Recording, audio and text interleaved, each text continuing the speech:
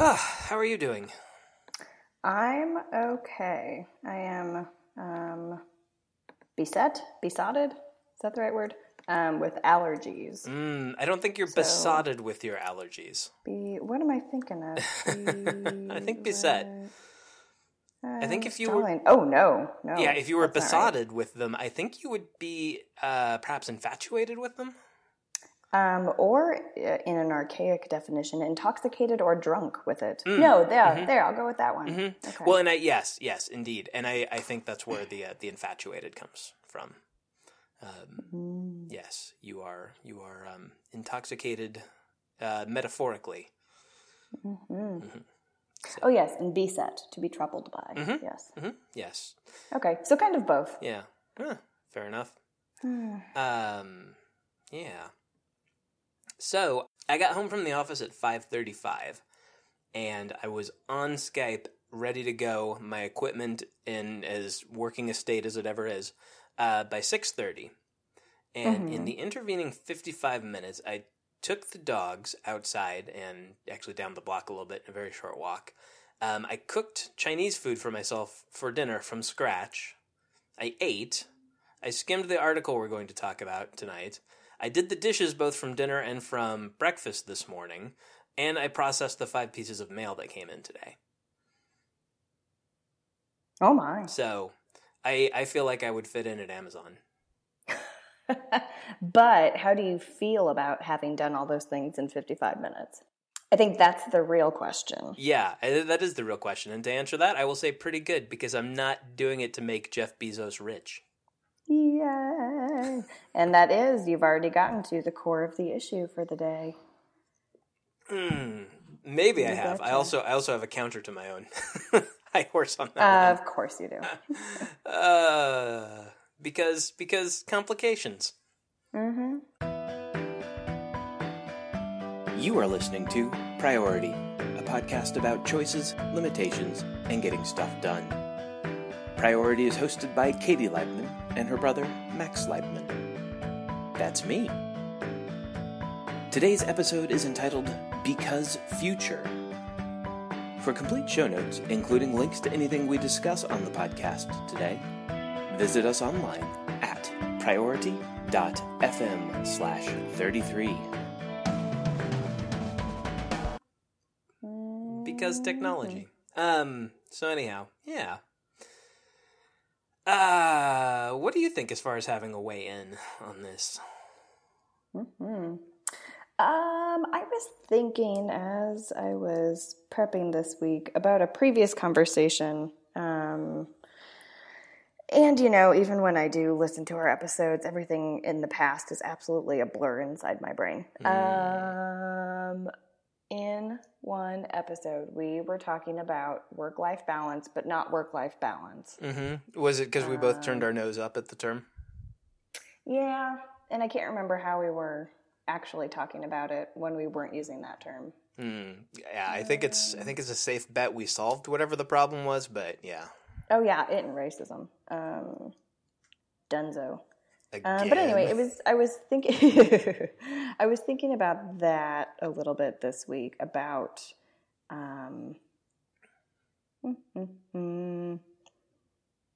basically about how we make choices about how to spend our time and attention, and what is tolerable even when we are deciding to dedicate that time to our work, for instance, to our primary job.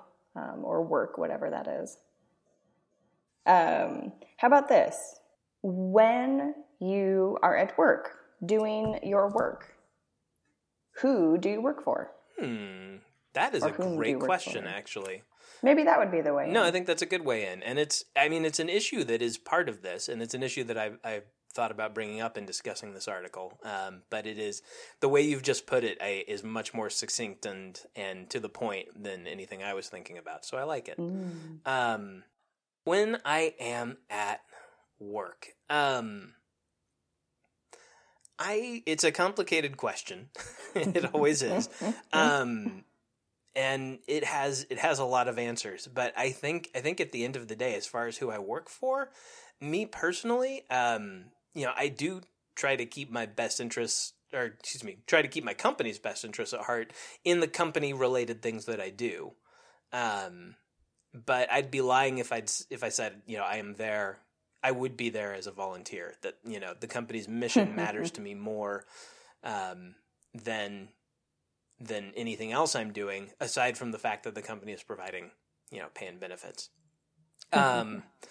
And I do aim to be good at my job and to be good for the company. I want to be more valuable than necessary, both to make sure they want to keep me around and, so eventually they'll give me more interesting things to do. But in general, I am kind of there, yes, for me, to take care of my family, to advance my career, to test out my ideas, because it's more interesting to me than other things I could be doing for the same amount of money.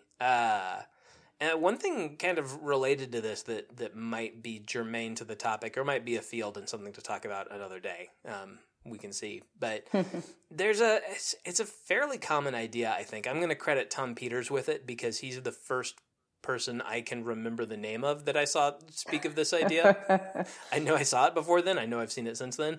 But there's this idea in sort of career coaching and self-help and like a lot of especially entrepreneurial focused books about treating your career rather than being like you are an employee of somebody else, but thinking of it as you are, even before you go off on your own and hang out your own shingle and do your own thing, you are an entrepreneur running a business, and your current employer is just your anchor client for the moment. They're your biggest and most valuable client, and you want to do good work for them. But at the end of the day, you are CEO of Me Inc. And, your job is to manage your portfolio of projects and future prospects wisely. And I don't know. I think I've taken that to heart. I don't think I don't know that I've always used it completely productively, but I'll say definitely with the current employer and with at least a couple of past ones, I feel like that mindset has helped me, be there for myself. I am there working for myself for selfish reasons, but also still serve the company in a productive, positive way. Because, if you are in business for yourself, you need to take care of your clients. It Right. helps me balance that and keep in mind, and this is something that went through my head a lot the last few days at the last kind of, big long-term career-y kind of job I had, which did not end well. But the last few days of the thing that kept running through my head, really the whole last year, it was a total shit show by the time I left, was reminding myself that, I don't serve at their pleasure, they serve at mine. And that I can walk out the door at any time. I don't know. I am working for me, but I recognize that serving others is a part of successfully working for me. Did I take it completely off of wherever you were going? No, I don't think so. And I found myself nodding and, giving you some verbal acknowledgement too, as you were talking. That just sounds healthy to me. And maybe it is a very Western American, individualistic, entrepreneurial view of a career, of what it is to work, of why we work. But even as you were talking, I kept talking myself into it even more and more. Right. Because as you were suggesting, it's not, in one view, it's self-serving and narcissistic and whatever. But if done correctly, if done well, you are also serving your employer. You can't advance your own career if you are ignoring the needs of your company completely. Right? You can't do it well unless you're thinking of everyone. You need to be serving somebody. Maybe not even the company. Like, you can still advance your career at the expense of your company, even within the company. For sure, but you do have to be serving somebody. Like, you do have to have a client, at least. Yeah. So, yeah. Otherwise, it's not sustainable. No, totally not. You'd be fired. Yeah, you sure would be, and rightfully so. Yeah, and there's you mentioned this being a sort of Western and entrepreneurial idea, and I think there's some truth to that. But at the same time, I think, and this may also be a Western phenomenon, but if so, I think it's spread to an awful lot of the world. In some places less than others, and in some places, this kind of thinking and behavior is illegal to various degrees. But, frankly, in the modern corporate world, in much of the West, I think anything less than this is impractical, if not dangerous. How do you mean? There is, and there's a lot of writing and thinking on this, on the reasons and whether or not it's a good thing or a bad thing or an inevitable thing. But in the West, corporate life, there has been a lot of erosion of the idea of like job as career, or the idea of a company's loyalty to its employees. So I think if you're the thing is, and I think this is definitely a point made in Peter's version of this idea, this me Inc. thinking. If you are not looking out for your own prospects, nobody else is going to. Even if you are a superstar, if the day comes where it is more valuable to the corporation that you not be a part anymore, or not play the part you want to play anymore, that's what's going to happen. And there is, and that's one of the things in I think this article will come back around to talking about, that can happen to anybody. There is no indispensable man or woman out there. There is nobody so creative, so innovative, so talented that no machine, no team in India, no other person from your own country who's a little bit younger with a little more hustle can't take away, a corporate job. There is no person who is completely immune to the vagaries of all of that, let alone all the other things that can happen to you personally and professionally. But, it's so the idea of, well, if I treat this company right and I put the company first, the company's always going to be there for me. Well, I mean, and we can, again, talk about the article that we're going to talk about here. Even people who do that, when life throws them a curveball and they can't put the company first anymore, the company's not going to be there. No, I think that is the bridge if you want to start explaining it. Yeah, absolutely. Listeners might already have guessed what we're talking about, but a few weeks ago, there was an article in the New York Times, Jody Cantor and David Streetfeld, called Inside Amazon, Wrestling Big Ideas in a Bruising Workplace. And this article generated a huge stir. I first heard about it on Twitter, and within 24 hours had heard a Marketplace report about it on NPR, and within a couple of weeks, all of my favorite podcasts, I think, had touched on it in one way or another. Somebody from the New York Times said, and we'll link to, we might talk about the Accidental Tech Podcast episode where they discuss this article. They're the ones who cited this stat, so I'll point to them. But someone from the New York Times has apparently said this is the most commented on article they've ever published online, which I would believe. Anyhow, basically it details what it's like to work at Amazon. And what is it like? Well, it kind of sucks. They describe an extremely competitive culture, very high demands on people's times, an expectation in many jobs and many divisions that you'll be working 80-hour weeks, that you will be checking email even past midnight, and getting text messages asking why you're not, if you're not. That ideas and even people are routinely very brutally criticized out of a belief of sort of a corporate social Darwinism, that ideas that face that kind of scrutiny and abuse will the ones that survive will be the strongest ones and the best ones. It describes a lot of things that are kind of chilling, if all too common in the modern workplace, just not usually as extreme. A lot of backbiting and really Machiavellian scheming that the company even encourages with its feedback systems.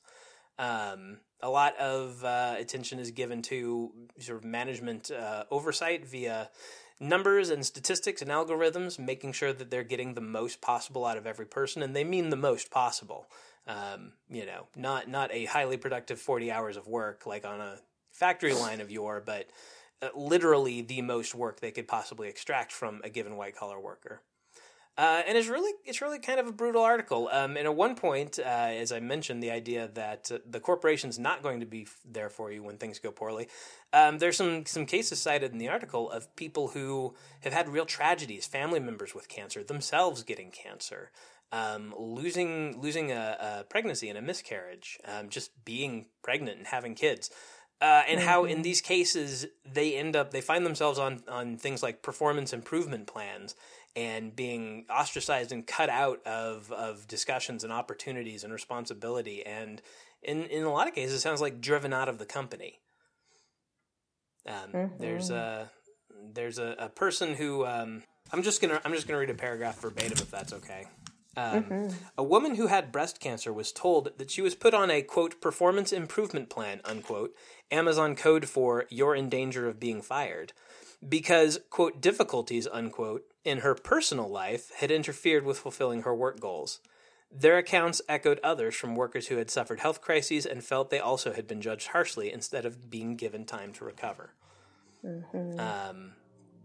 Yeah, there's much more here, but I think that's a good starting point, at least, a good sense of the tone and tenor of this article, as well as how I'm taking it.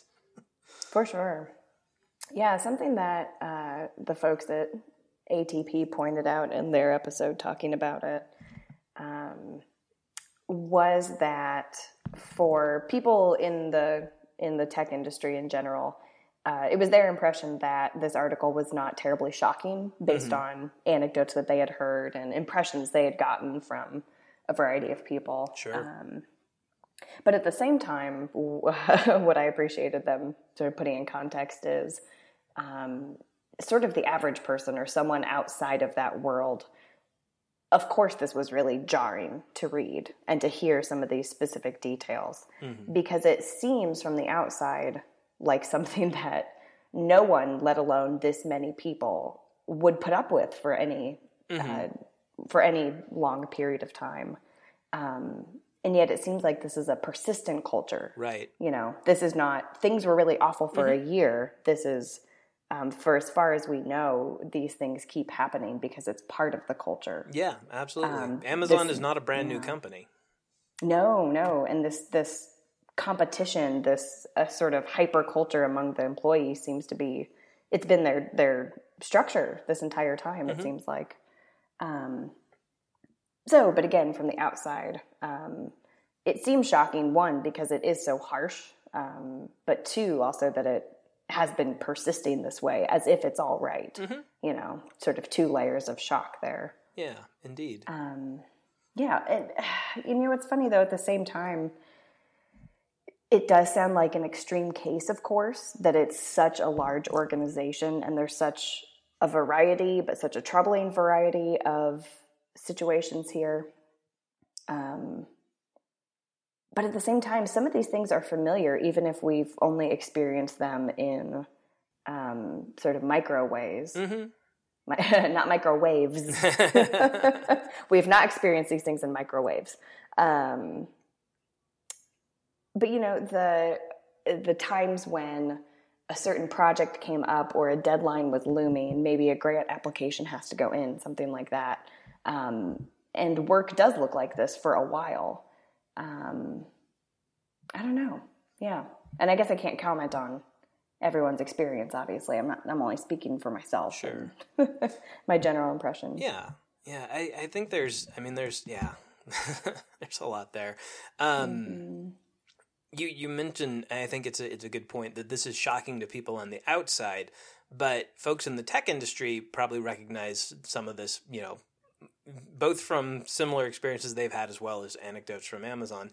I would say, though, this is, in a lot of ways, I think what is resonating with people, and part of why this article got a lot of traction, is that everyone can recognize some of this from their own jobs, as you say, and not even just like you make a great point there, and we should come back to that. The idea of as they called it on ATP, the tech industry term or startup term of crunch time. They're not even in the face of a deadline or a crunch, but just in general terms, the trends of work life, trends of the marketplace, this push towards getting the most out of people and measuring everything, and really, and I'll reference something I mentioned before about nobody being immune. I mean, just the fact of the matter is, everyone in the white collar world is, to one degree or another, more and more competing with technology, competing with software. Next year something's going to come out that's going to do something you do now in your white collar job, if you have one, a little bit faster than the software you're using now. Is going to be able to automate a slight bit more. There's going to be one or two more decisions that are going to be either gotten down to a flowchart level that any idiot could follow, or even completely automated. There's going to be more and more that can go through the general workflow funnel, and less that needs a human expert decision because it's an exception. But the stakes are, in the meantime, what happens when you allow those humans that are part of the process to get crunched up, to get totally burned out? Absolutely. Yeah. But that's my point, though, is that these pressures that Amazon seems to be facing, and in the marketplace of jobs and companies, that comes up in the form of startups and disruption.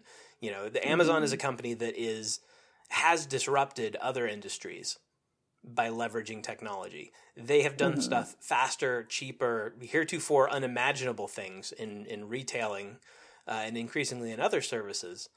And they are hyper concerned, from Jeff Bezos on down, with that happening to them from another company.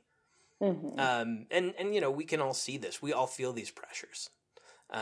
Some companies are a little bit more humane, and we're sort of insulated from it. No, I understand that.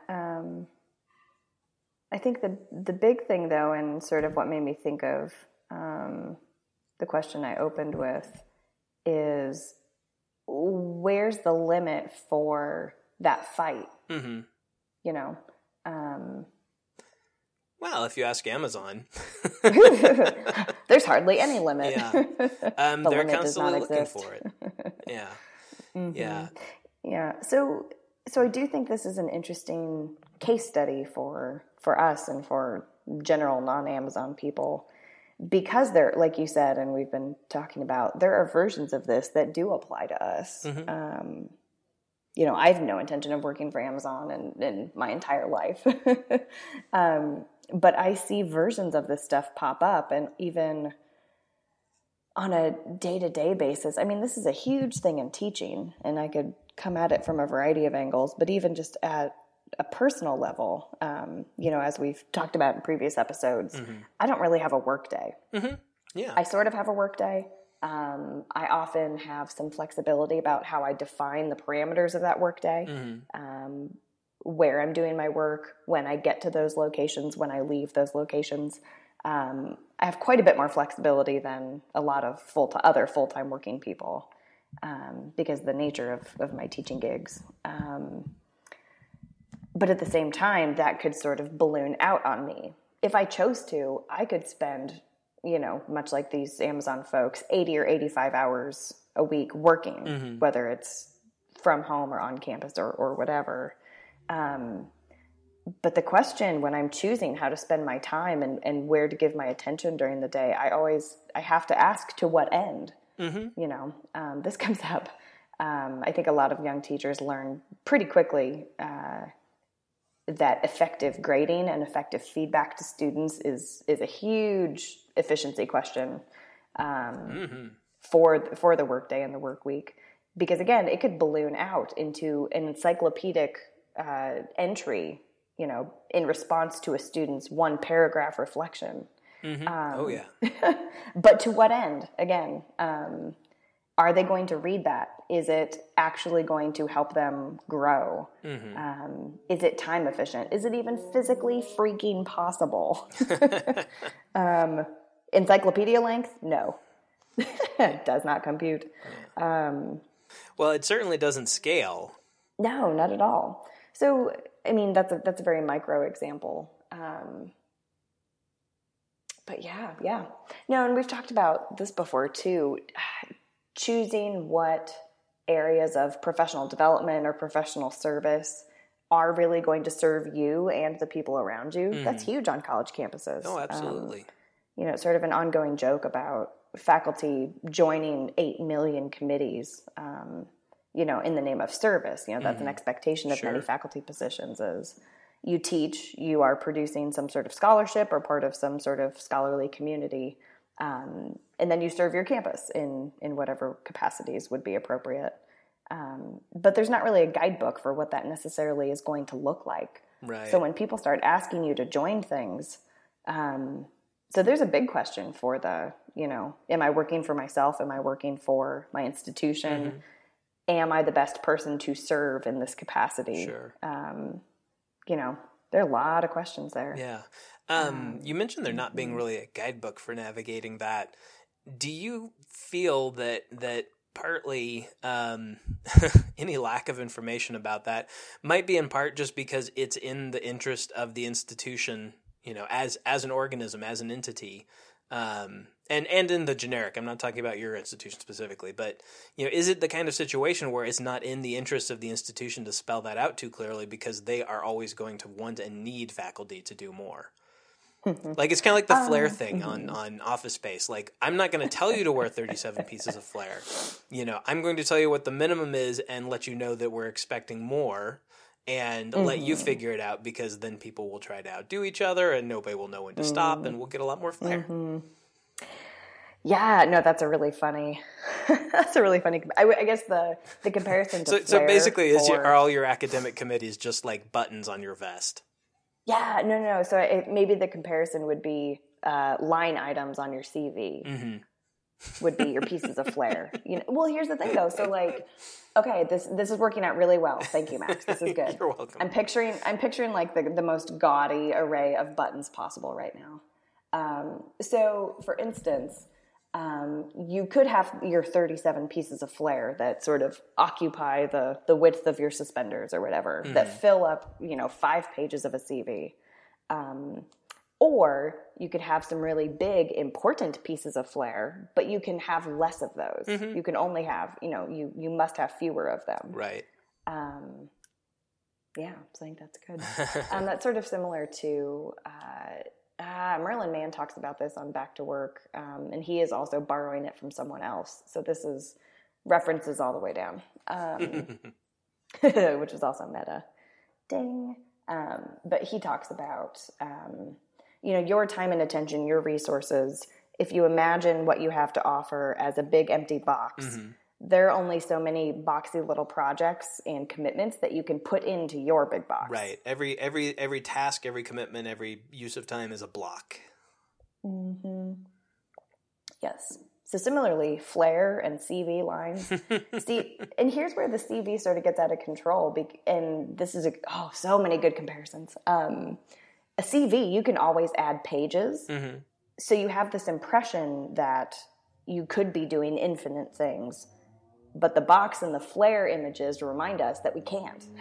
Indeed. You can't actually be doing all 37 things. Right. Yeah, absolutely. You will combust. And nobody will see them. That's another thing that I think about as you're talking about it, thinking about having fewer, more important pieces of flair. I mean, if you've got one button on your shirt, people are going to read it. They're going to notice it, they're going to see it, and they're going to read it. It's like these cars you see with like 80 bumper stickers on them. I mean, sometimes it's just kind of, haha, my car's a piece of crap, so I put a bunch of funny bumper stickers on it.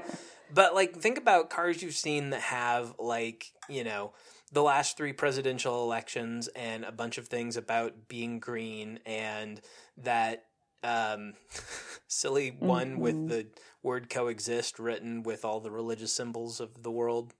At least all the ones that the person writing the bumper sticker could think of. If you get like 100 bumper stickers on the back of a van, most of them are never going to get read, even by somebody sitting behind you at the world's longest traffic light. Sure. Same thing with flair. Same thing, I think, to an extent with, and I don't know about CVs per se. I mean, perhaps in a collegiate setting, somebody is actually going to read and digest all of that. But thinking about resumes out in the private sector, it's what you'll often see if you go Google for answers to the question, should my resume be on just one page? Because that used to be a very common piece of advice. I say yes. You'll find a lot of people out there saying, no, it's okay if it's 2 or 3. You know, it depends on your industry. There's not really a standard anymore, da-da-da-da-da. Well, I say, screw all that. I don't care if there's a standard or not. You should make it a page because nobody's going to read your goddamn resume if it's 3 pages long. Well, yeah. And even just from a writing standpoint, I would agree that if you can take what could be 3 pages and get it down to 1 while keeping the same level of content, but saying it most concisely, it's probably going to be way stronger than the 3-page version anyway. Yeah. Well, and I would say not even keeping the same content, but keeping whatever the good content was. Sure. You know, what was from your last 5 jobs? Don't tell me everything you did. Tell me like 2 really cool projects or really good numbers that you brought in for each of them. Because that's going to go way further than, I mean, and you know, I say nobody's going to read it. I'm not kidding. Nobody in HR at wherever you apply to next is going to read a 150-word paragraph for the last 10 jobs you had. It's not going to happen. And if it does, they're not going to remember the first one by the time they get to the end. But I can just tell you it's not going to happen. That's not how they work. Anyhow, we might be drifting a little bit afield. But I can tie. Please do. So likewise, if you could be running around just absolutely killing yourself. I mean, really killing yourself. At your office, you may be the person who's always frantically, you know, dashing off to the copy machine and dashing off to meetings, and you see their lamp on when you're leaving for your occasional late night out of the office. But is that what counts? You know, at Amazon, it is. I don't know. Well, yeah. And I didn't end that image very well. I just mainly had the image. No, I mean, it's a good, there's an episode of Seinfeld, if I'm remembering right, where George Costanza, I think he locks his keys in his car and can't get anybody there to help or something like that. Anyhow, he ends up leaving his car in the garage overnight one time, I think by mistake to begin with. But everyone, you know, as they're leaving, sees his car there. So the last person out sees his car there, and then the next morning everyone arriving sees his car there, and everyone's assuming he's just putting in these marathon hours. So he just starts leaving it there, letting them think that. You know, which is kind of awful in a way, but I mean, that's, you know, talk about like we can see this in our own employers. That was an example in at the time what was either the most popular or one of the most popular sitcoms in America. That was an example used 20 years ago that resonated with enough people. Enough people got the joke because, you know, it's like Dilbert. Like, nothing as absurd as what's in Dilbert ever happens to anybody, except it kind of does. You know, people like Dilbert because they nod along and say, yes, I have had the pointy-haired boss. Oh, yes. And same thing, like people even 20 years ago recognized this idea of corporate America wanting more and more out of people and celebrating the person who burns the midnight oil and then is the first one into the office making the coffee. Yeah, so I guess my thing with a lot of this is there are situations where this type of attitude and this type of approach to work is sort of necessary. You know, on that ATP episode, they're talking about, you know, if you're working this hard, but it's for your own startup, that, you know, you have this window of time, you have the energy and resources right now, and you are going at breakneck speed for yourself to get a business off the ground, that does feel extremely different than doing the exact same kind of running around for a mega company like Amazon. Right. Yeah, so I feel like these are the kind of things that I try to put into perspective for my students a lot too. Because especially when they are new to college, they don't quite know yet how to make decisions about what's worth it and what's not. Do you know what I mean? I do. So they will often be going absolutely wild over sort of the wrong stuff. Even for my class, I will find out, you know, I'll get a panicky email or a student in my office or something, and I'll find out they're worrying about the wrong thing. You know, so some of that is just sort of getting used to the work and different priorities. But even I'm thinking of stuff like their balance too. You know, in classroom policies and in my syllabus policies, I try really hard to leave room for, and I keep coming back to it because we don't have a better phrase, but I keep coming back to balance. So for instance, illnesses are excused, of course. I'm not fussy about, I'm not asking for photos of your infected toe and you can't get across campus, whatever. I don't care. I give them the trust that they are adults and they don't need to lie to me. So if you say you're sick, you're sick. I don't care about a doctor's note. Right. This is where we're building trust. You are adults now. I'm going to treat you as such. You treat me as such too. But at the same time, I'll get people panicking about, asking if they can leave to go to the bathroom during class and stuff like that. And it's like, dudes and dudettes, I do not control your bodies. Like, please go take care of that. I can't tell you when to take care of that. I could be like the teacher on Fast Times in Ridgemont High, where you like lock the door and say, "You're on my time now." Yes. There are so many interesting media representations of teachers. Yes. I probably am not any of them. I'm much more boring and less extreme.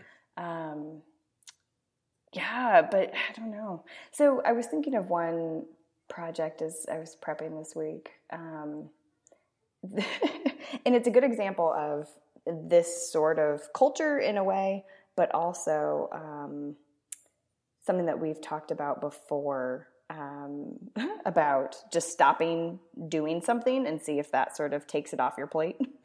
Oh, yeah. So I love that one. I wonder how many people have gotten fired by that. I know. This one I did not get fired for, and there's no way they could have fired me for this. This one would have been absolutely ridiculous. So at a previous institution, I was working with an organization on this project. I believe it was a grant proposal. It was one that we had either taken up very late in the game or for some reason had been waiting on a piece of it for a very long time. The institution had a snow day called 24 to 48 hours before this thing was due. I found out the next day that people had gone to work and had been in the office risking all day. Life and limb. Yes, and it was a bad day. It wasn't just, snow day and it's gone by 9 a.m. Right. Like, it was gross. There was ice. It was bad. Yeah. And I was not within walking distance, and even if I had wanted to brave icy sidewalks, which, I fall on flat ground when it's perfectly warm. So. No, true story. I twisted my ankle the first week of school. Oh, very sorry to hear. I don't offer that for pity. I offer that for real life evidence.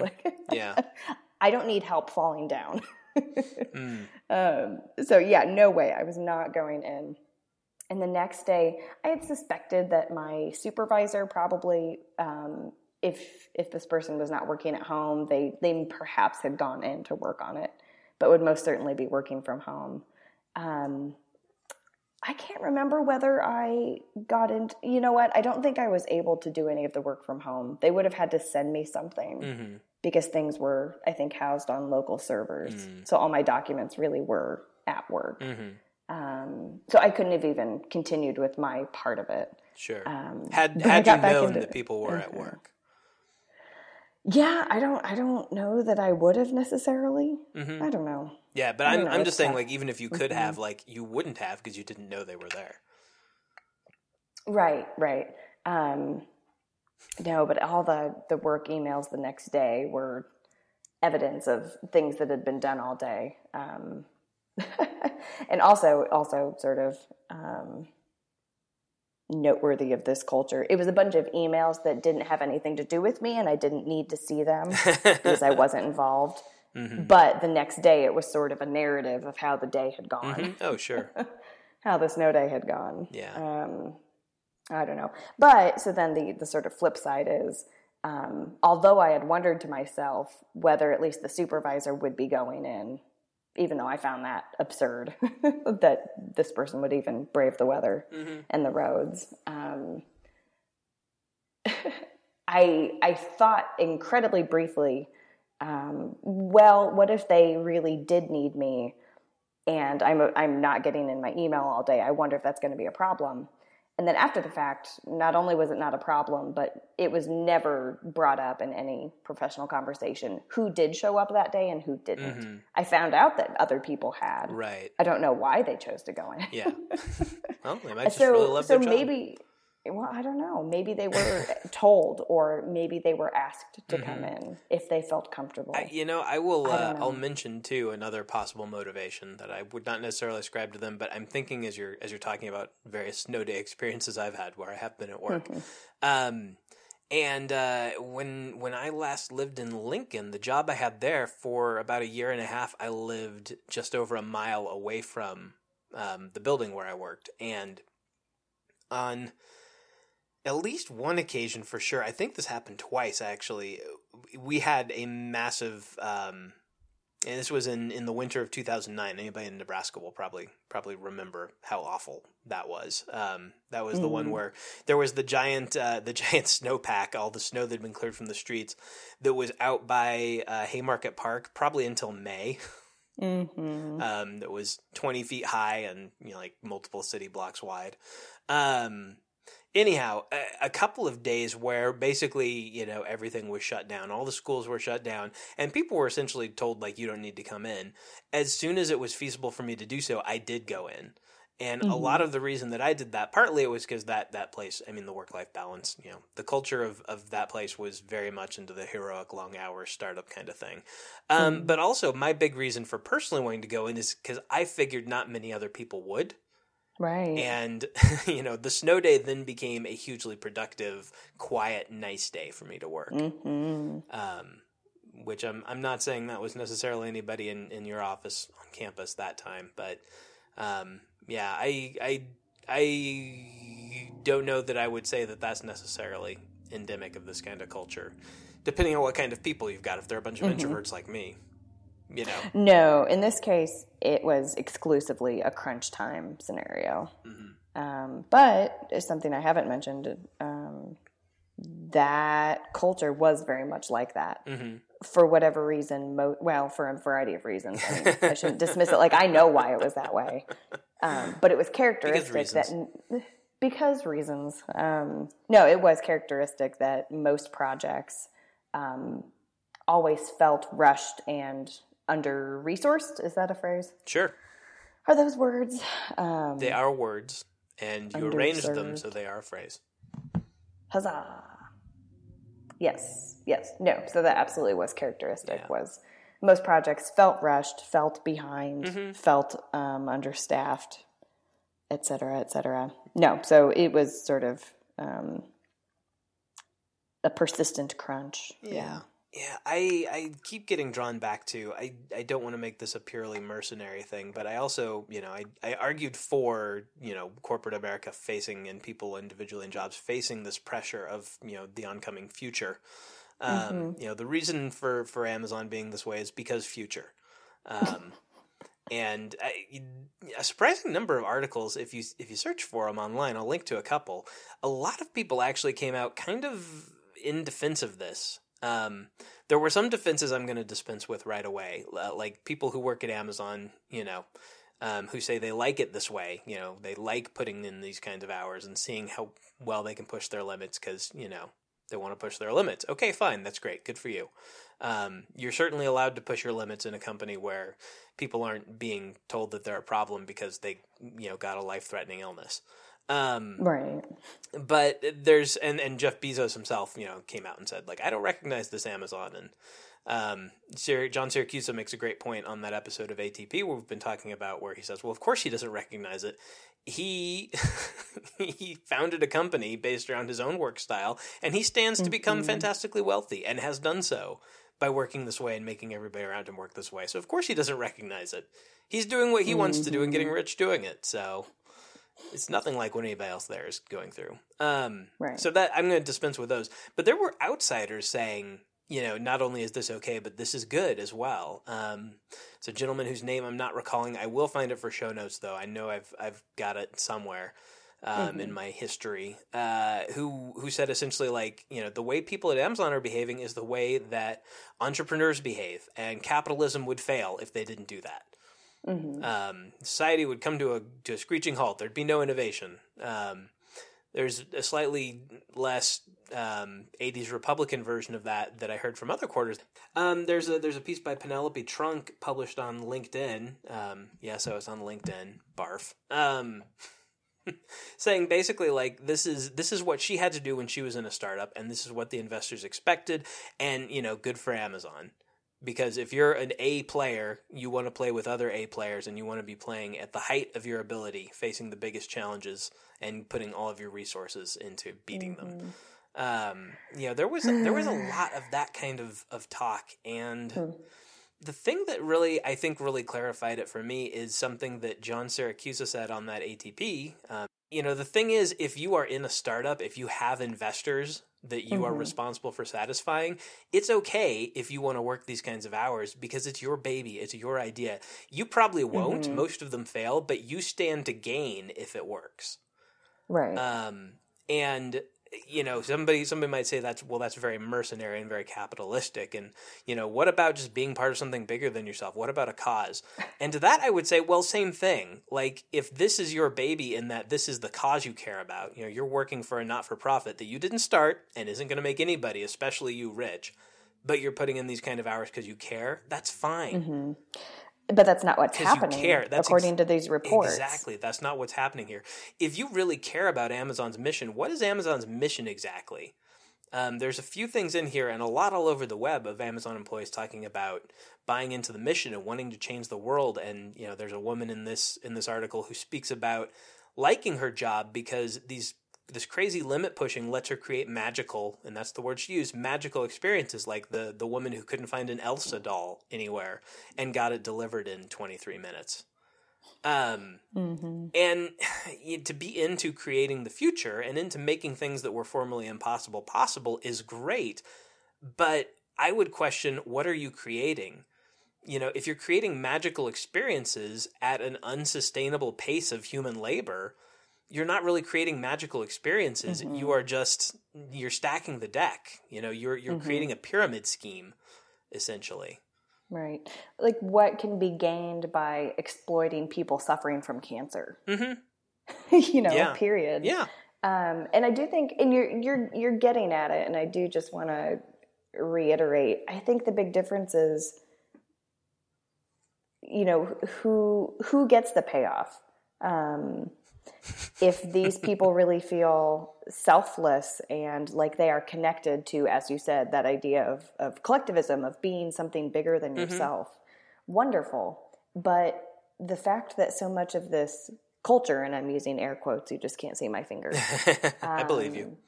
Because this culture is being imposed. It's supervisors telling people on their teams that this is how life ought to be. Right. That is different than someone choosing for their own project to step up, and they spontaneously decide to work late nights and to to push. Yeah. Absolutely. Yeah, and there are people arguing like these are all adults. They're all white collar workers. They're white collar workers at a very successful tech company. They could find a job elsewhere. They're choosing this. And the article does point out, like, it opens with the opening scene of it is a description of employee orientation. From the beginning, people are encouraged to work and think this way. So there is an element of volition in it, but at the same time, I don't know. I think your use of the word culture is important. Like, this is a culture that is, yes, it's encouraging people to stretch themselves and push their limits, but I think it is doing so to an unsustainable degree. Yes. And that's and it's doing so to an unsustainable degree for a questionable gain. Another podcast that talked about this, The Talk Show, with John Gruber, and I think his guest was Ben Thompson that week. I'll get the specific episode for show notes and make sure it's right there. But I believe they're the ones who made the point. Like, this article's a little bit snarky at times, like, talking about people doing all this, killing themselves just so, customers could order toilet paper with the push of a button. There's a little bit of dismissiveness of Amazon's mission, and I really have to say I agree with that.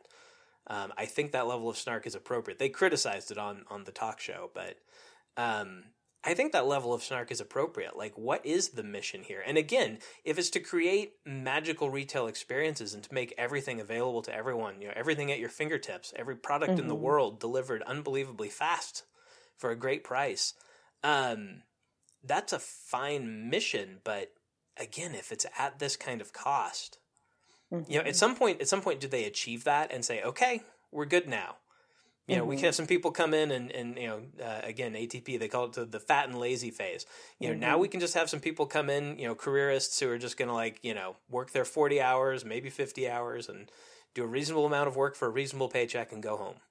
When does Amazon reach that plateau? And if the answer is never, then, they might keep innovating, but they're also going to keep chewing people up. Yeah. And that's sort of, when I got to that line of thinking, when I was trying to wrap my head around all this, what is sort of freaky is that, and the folks on ATP brought this up too, I don't know that you can do anything else. I don't know if there is a plateau when it has become the way of being. Because what I kept thinking was, and maybe this is the analogy I thought of, I don't know if you can tell me whether you think it's apt or not. It's almost like once you've started on this path, this, building this culture, once you have it, it feels very cyclical. Like I don't know how you get out of it. I don't know how you undo it. Similar to, if you think of attending a sports ball match at a stadium building. If somebody in one of the, basically any row besides the first row decides to stand up, eventually, so it becomes cyclical in that eventually to see the same from the same perspective, to see the game from the same perspective, everyone in that section will have to stand up. Right. And once you are there, you can't just choose to sit down. You can't undo the group decision, so to speak. Right. I don't know. So right. maybe that's not apt. It's I think in economics they call that the composition fallacy. The idea that if it's good for one person, it would be good if everybody did it. And it's that exact thing. If one person stands up, they have a better view. But if everybody stands up, the view is essentially the same as everybody sitting down. There might be some variance for people who, because of differential lengths in the parts of their body, someone who sits lower might be a little bit taller standing up or vice versa. So you might shift around who has better and worse views, but you're in the aggregate exactly the same. Right. And well, no, you're not the same. You're slightly more tired. Well, yeah, you're also standing, which arguably is good for you. All these things about sitting on. Okay. Anyhow, neither here nor there. Well, then we could say, if somebody sits down. Anyways, right. But that's what's happening in this conversation too. Is what we just did. There's other examples though. I mean, like they and this one I would dispute a little bit, but I'm not an economist, so I don't have the math right now to prove it. But the argument that like if one household starts saving more money, that's good for them. In the long run, they're going to be a lot better off. If everybody starts saving money, then the economy slows down, and everybody's not better off. Again, I would argue against some of the conclusions that policymakers have drawn from that idea, but that's the idea though, that if one does it, it might be great. If all do it, it's a problem, or at least nobody's better off. And that's kind of the thing with Amazon that I wonder about, and some people have made this argument as well, are we looking just a little bit further down the road at sort of the quote unquote future of work? Is this a thing where Amazon is doing it and getting ahead at certain things? Are all companies eventually going to try to do this? Either by necessity or just because, well, that guy's standing. Now I can't see. I better stand up. Right. Well, and I guess my sort of flippant answer is I hope not. Me too. This sounds dumb. Me too. Because when we're all running, it's all the same competition and everything else, but intensified. And at what point do we decide that the standard of living is worth more than that? Right. I don't know. Probably when capitalism collapses and computers are doing virtually all work and there are no jobs. You're on this robot kick. There are about 1,000 internet billionaires and nobody else has any money or anything to do. Yeah. The future is now. Yeah. The robots are here. Yeah, I don't have a good answer for that. That's actually the reason I keep coming back to that is I'm very slowly working through it because I'm also in school and working full time and doing a lot of other stuff like this podcast. But a lot of my current stack of reading is about automation, and I'm reading a book right now called The Zero Marginal Cost Society by Jeremy Rifkin, which is about this idea that, like, what do we do with what's been a capitalist society when almost everything costs almost nothing to make? So there's no profit margin in anything. Mm-hmm. Now I hear where you're coming from. Well, it's this idea. I mean, and I said nobody's immune, you know. The idea has been for a long time, well, you know, white collar work will never be automated the way blue collar work is. Well, and then come computers. And then comes the internet. And people still say, well, I make a lot of decisions. I do very creative work. Well, at some point, a lot of those decisions and a lot of that creative work also either becomes machine doable or becomes so well facilitated by a machine. You know, if you could tell a machine what to draw on the page and it would do a reasonable approximation of what you're thinking, we don't need cartoonists who spend years and years practicing. And anybody can be a cartoonist, and cartooning isn't worth anything. P.S. It's not worth very much today. You know, there's this idea. Well, I'm gonna be creative, or I'm too artistic, I'm too whatever. The problem with that is, though, that's also not a solution because creatives don't make that much money. You know, maybe a computer will not be able to write a novel even in your great-great-grandchild's lifetime, but you mostly can't make a career writing novels. Some do. Most people who do it don't. You know, you can make a career being a manager in a bank, but less and less of what we need bank managers to do can't be done by a computer, or can't be spread across more employees and more banks using computers, you know. You need fewer people to do the same amount of work, the better the computer gets. Anyhow, that's where all that's coming from. And Amazon being an internet company, I wonder, you know, I doubt that this is Jeff Bezos being a futurist and being prescient, but part of me does wonder, this is one of the first big internet success companies, and does that mean that baked into their DNA is this awareness that the future is coming? And that they are already competing with the machines that they will really be competing with, that we'll all be competing with a few years down the line. Yeah, but okay, if we take the long he said bleakly. I know, and I'm not even gonna acknowledge your bleakness. I'm just gonna argue with you. No, go for it. Usually, I at least give you a wah wah. Follow me into the past. But to take the long view, it hasn't. Like, isn't that the eternal thing that of course there's always a future coming and we're always sort of racing it or fighting it or whatever. Absolutely. Like, this isn't unique to this moment in the internet. No, it's not. And I should mention too, I'm not fighting it.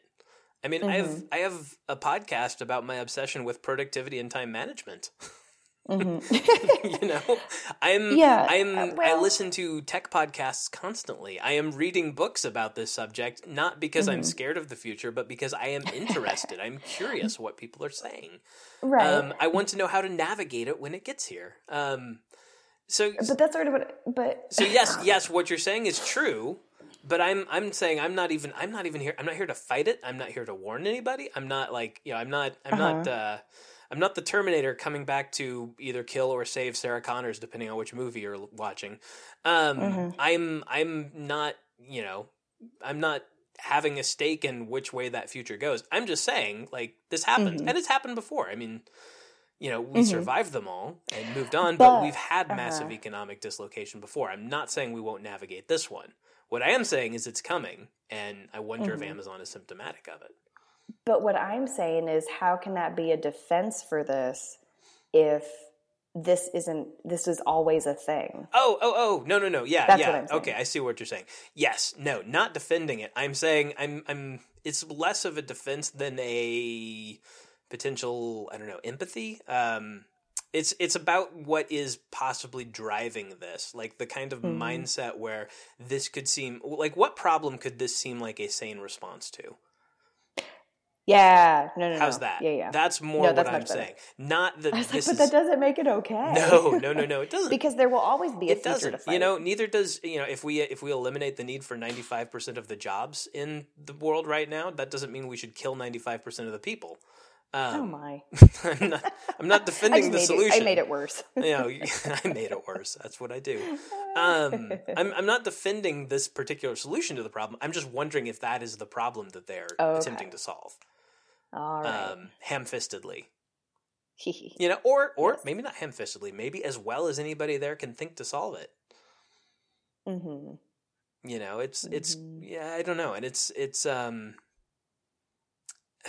there's going to be dislocation, and there's going to be change, and there's going to be painful transitions. You know, like you say, that is always true. The future is always coming. I'm just wondering if this is an attempt to grapple with that. That this isn't Amazon isn't about competing with Microsoft and Barnes and Noble and Apple and whoever else they see themselves competing with right now. But if this is Amazon competing with the big competitor, the future.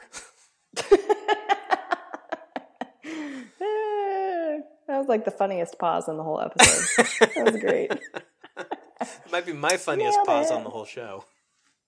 I like that. I'm gonna enjoy that in the re-listen.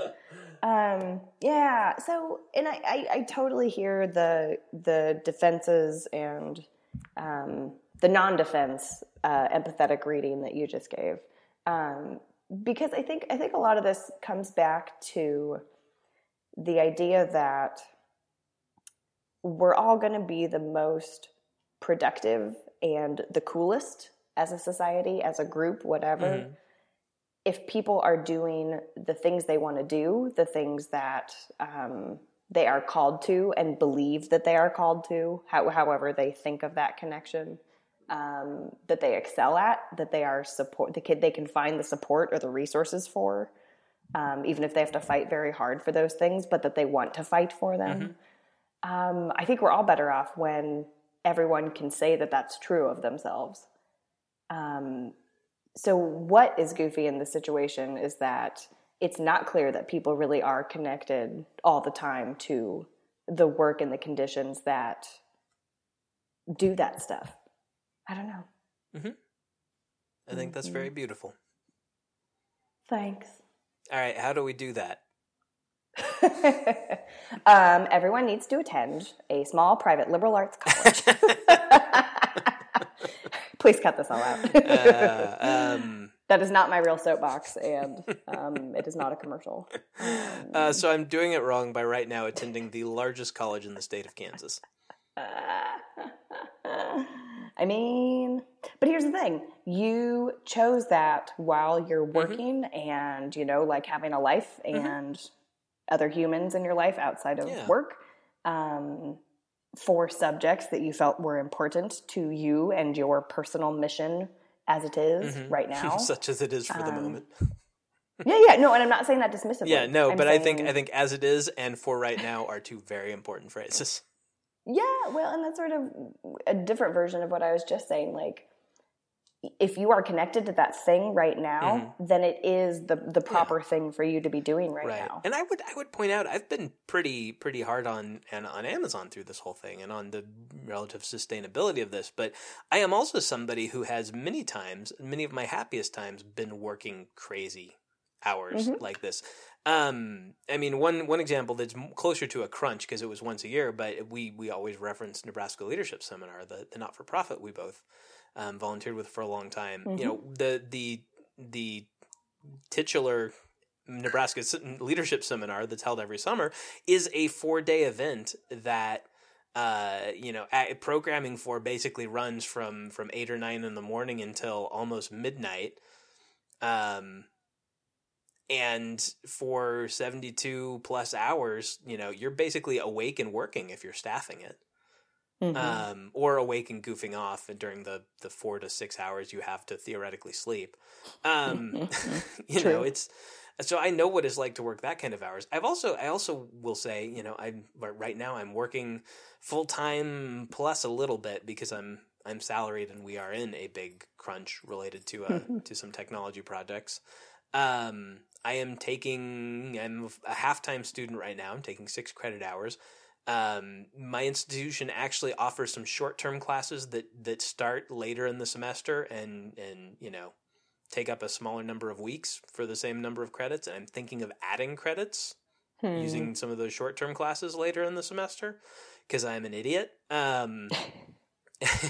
But are you an idiot for the right reasons? I did some work for my wife's small business this last weekend. Actually, speaking of resumes, I wrote resumes for people. Oh my! Yeah, so I mean, I've got a lot going on, and I am trying. As I just said, I'm trying to stress that out. I'm even trying to take on more right now. Some of my happiest times as a working adult were the fall of 2003, when I was living in Springfield, which Nebraskans will know probably is a town between Omaha and Lincoln.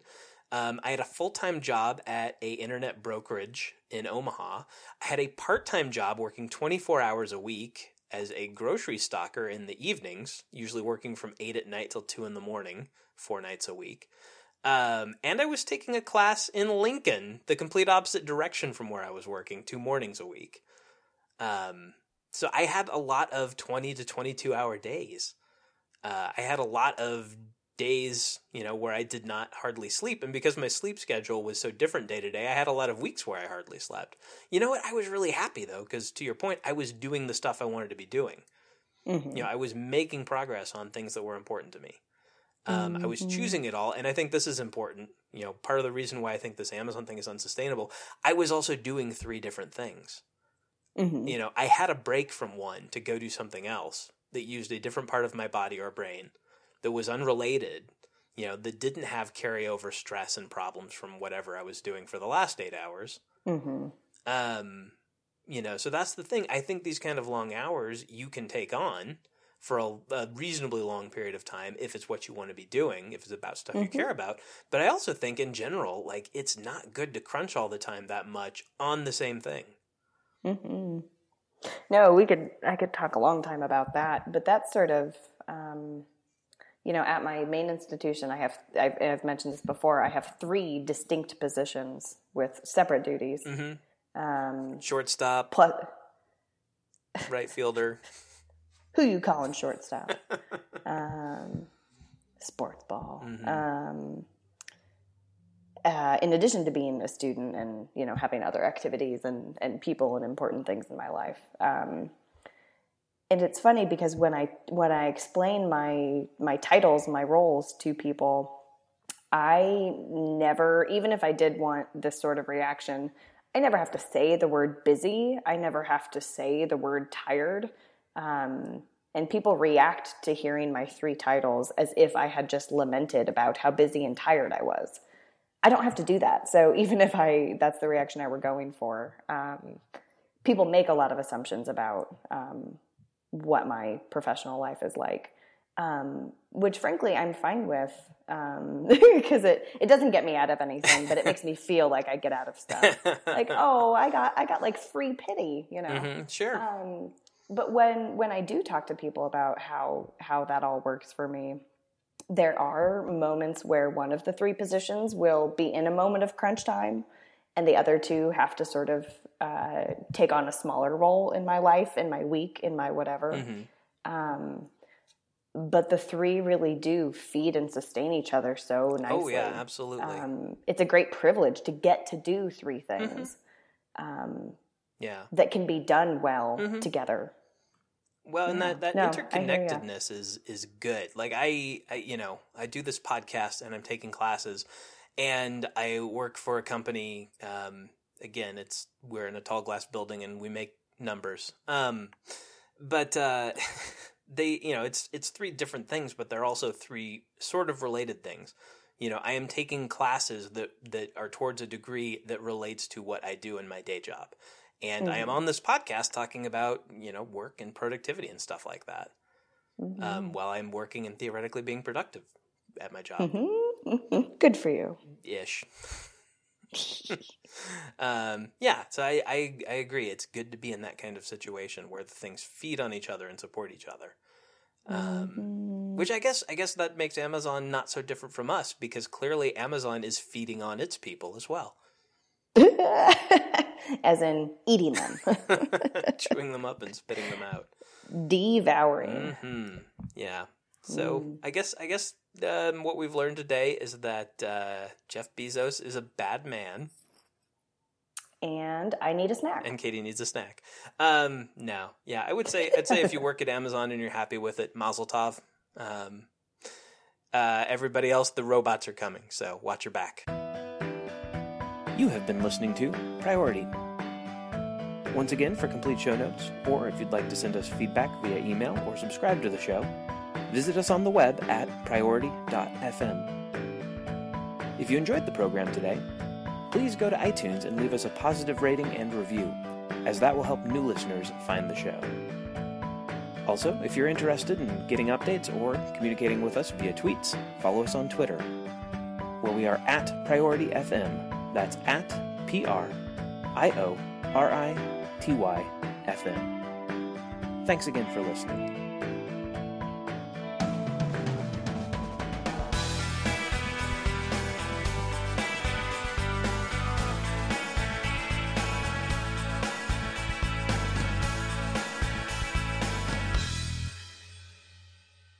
Taken it to heart enough or done productive things as a result, but I think it's made my relationship to... Wow, what was that? Sorry, I sneezed. I am besotted. Apparently so. Sounded like something fell over. My health.